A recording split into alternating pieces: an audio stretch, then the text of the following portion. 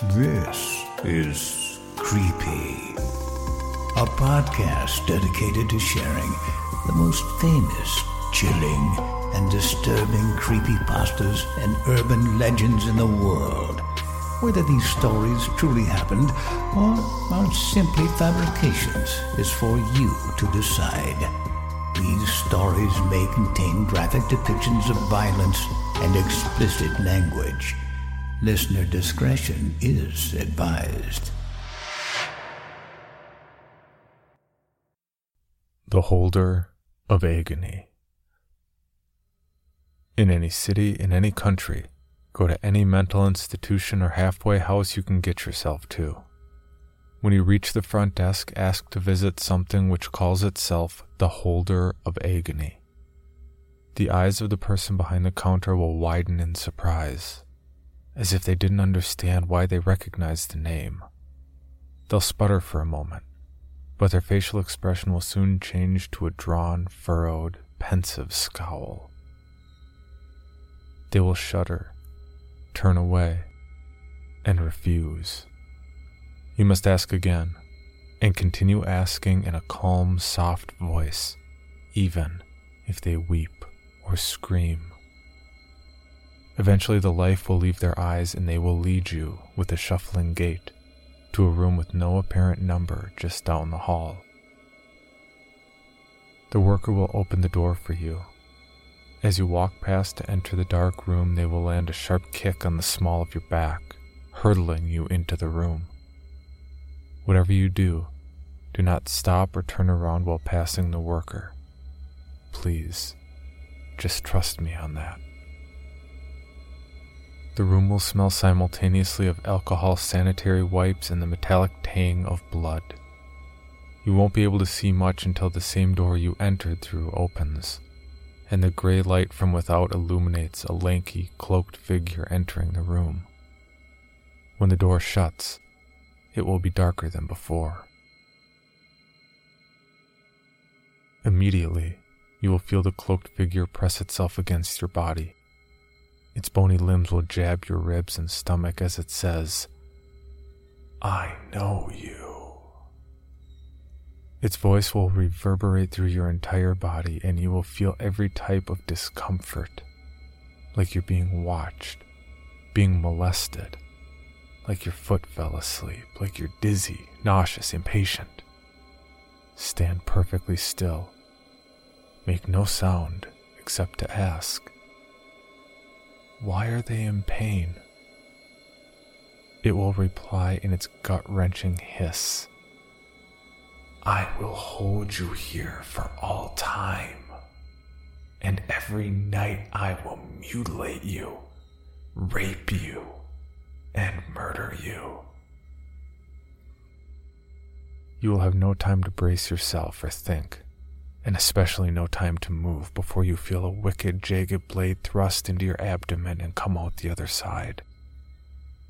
You will feel its rough surface grating against your organs. Do not move. Do not speak. Do not scream. The voice will continue. "I will murder everything you love and make them see your face as their killer. I will ruin everything you find beautiful. I will twist your mind until you are as grotesque and perverted as the rest of us." It will not stop, even as fiery, acidic pain lances through your nerves from the blade in your gut. The pain will stop your breath and perhaps your heart, but you must remain perfectly still. More of the blades will pierce your body in the soft places, in impossible places, and the voice will continue hissing its deadly vows, its baroque tortures that become so creatively inhuman and meticulously soulless that you will be in danger of losing your mind. Stillness is your only defense. If you move, the blades, growing in number from 1 to 5 to 30 to 100 or 1,000, if only you had a chance of counting, will tear away in every direction, forcing every chunk of your flesh and nerves to stay conscious and aware as they are rent apart again and again forever. Stay still, even as your entire body is racked with agony that couldn't possibly exist. You will be wishing for a reprieve of snake bites on your eyes and razor blades in your nerves. You must listen to the voice carefully, for eventually it will say one of two things. If it says, "This glory is reserved for those who have proven themselves," then I can offer only my condolences. Your eternal suffering will be so insanely horrible that anyone on earth who has seen your face or heard your name will have nightmares of your agony even after they have passed on to the afterlife in heaven or hell. Your soul will be a wasted husk. If it says, "Your whole existence of forever is untouched by this agony," you must reply quickly and confidently. The agony fills us all until they have stopped hurting. For every second it takes to muster your reply through the haze of unbelievable pain, you will suffer from another unique and unerring agony for the rest of your life. If you cannot speak, you will never know another moment without torture, and each day you will consider the prior day's pain to be the tickle of a feather. If you reply correctly, everything will stop. The pain, the hissing, and you will feel the figure once again press against you, crumbling into nothingness. Lift the cloak and you will find a leather pouch.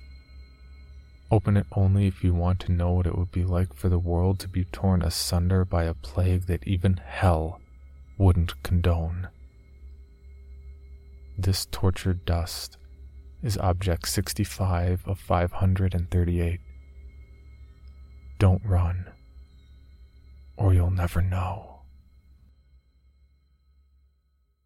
For more information, including pictures and videos of the stories told on this podcast, or to suggest stories for future episodes, please visit us at CreepyPod on Twitter, Instagram, and Facebook, or email us at creepypod@gmail.com.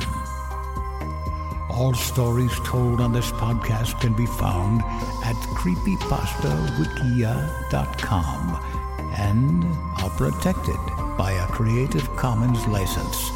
Some rights reserved unless otherwise stated.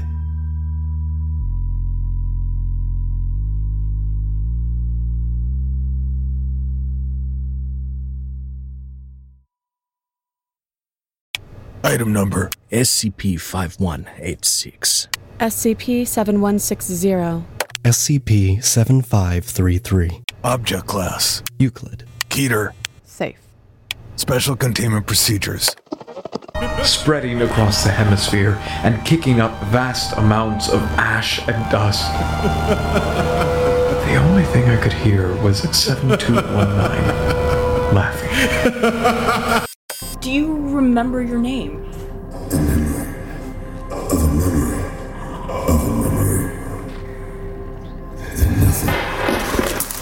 Heartland Counseling. Appointment update. I feel them again. Heartland Counseling. Appointment update. They're in my ears! Heartland Counseling. Appointment update.